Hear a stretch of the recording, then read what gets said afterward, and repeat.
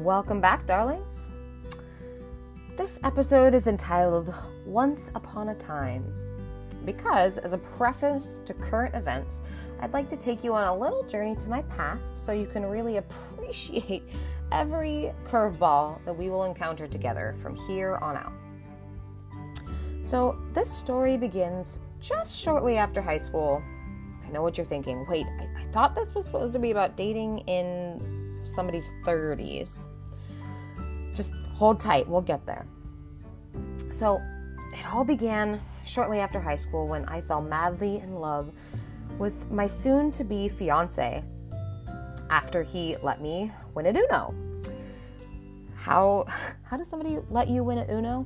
I know that sounds tricky and it sounds a little interesting, but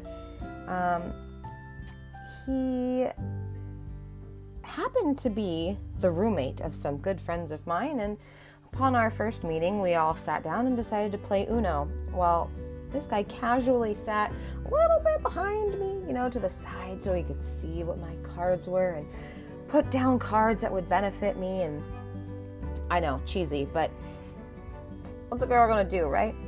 So anyway, this man, who we're going to affectionately name James Buchanan Barnes, or for those of you who know Marvel, Bucky for short.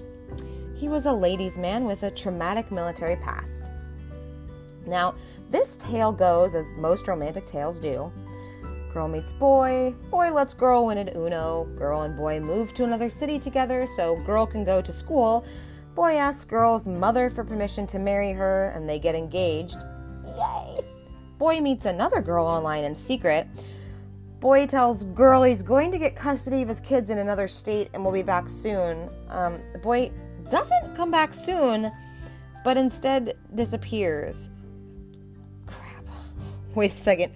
Wait, you mean this isn't the way all romance tales go? Well, crap. Anyway, I digress.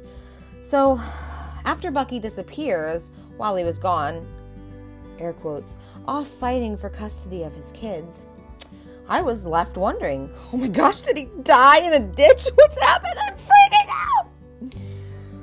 This, my darlings, is when having a super social media sleuth friend comes in handy.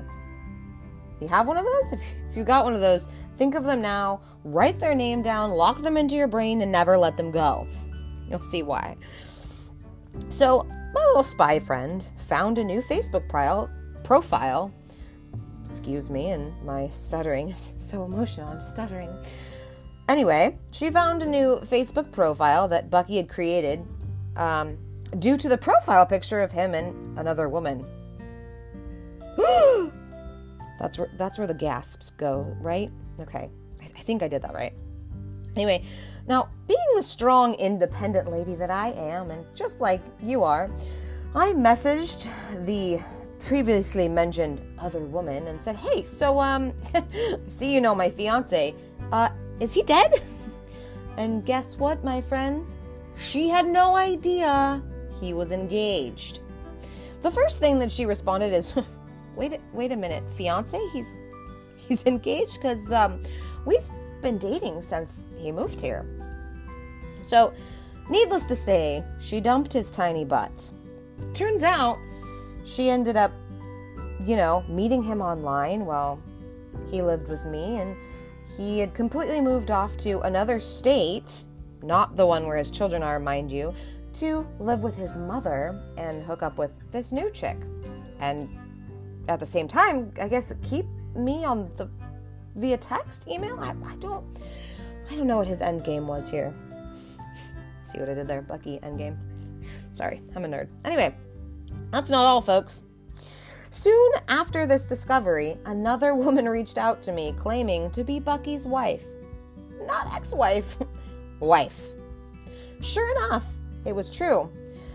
Bucky had fled from her state due to warrants for his arrest and never looked back.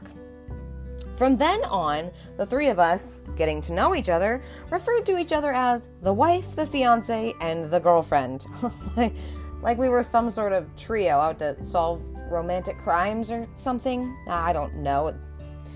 Maybe that's where we all get our humor as a defense mechanism, coping from, who knows.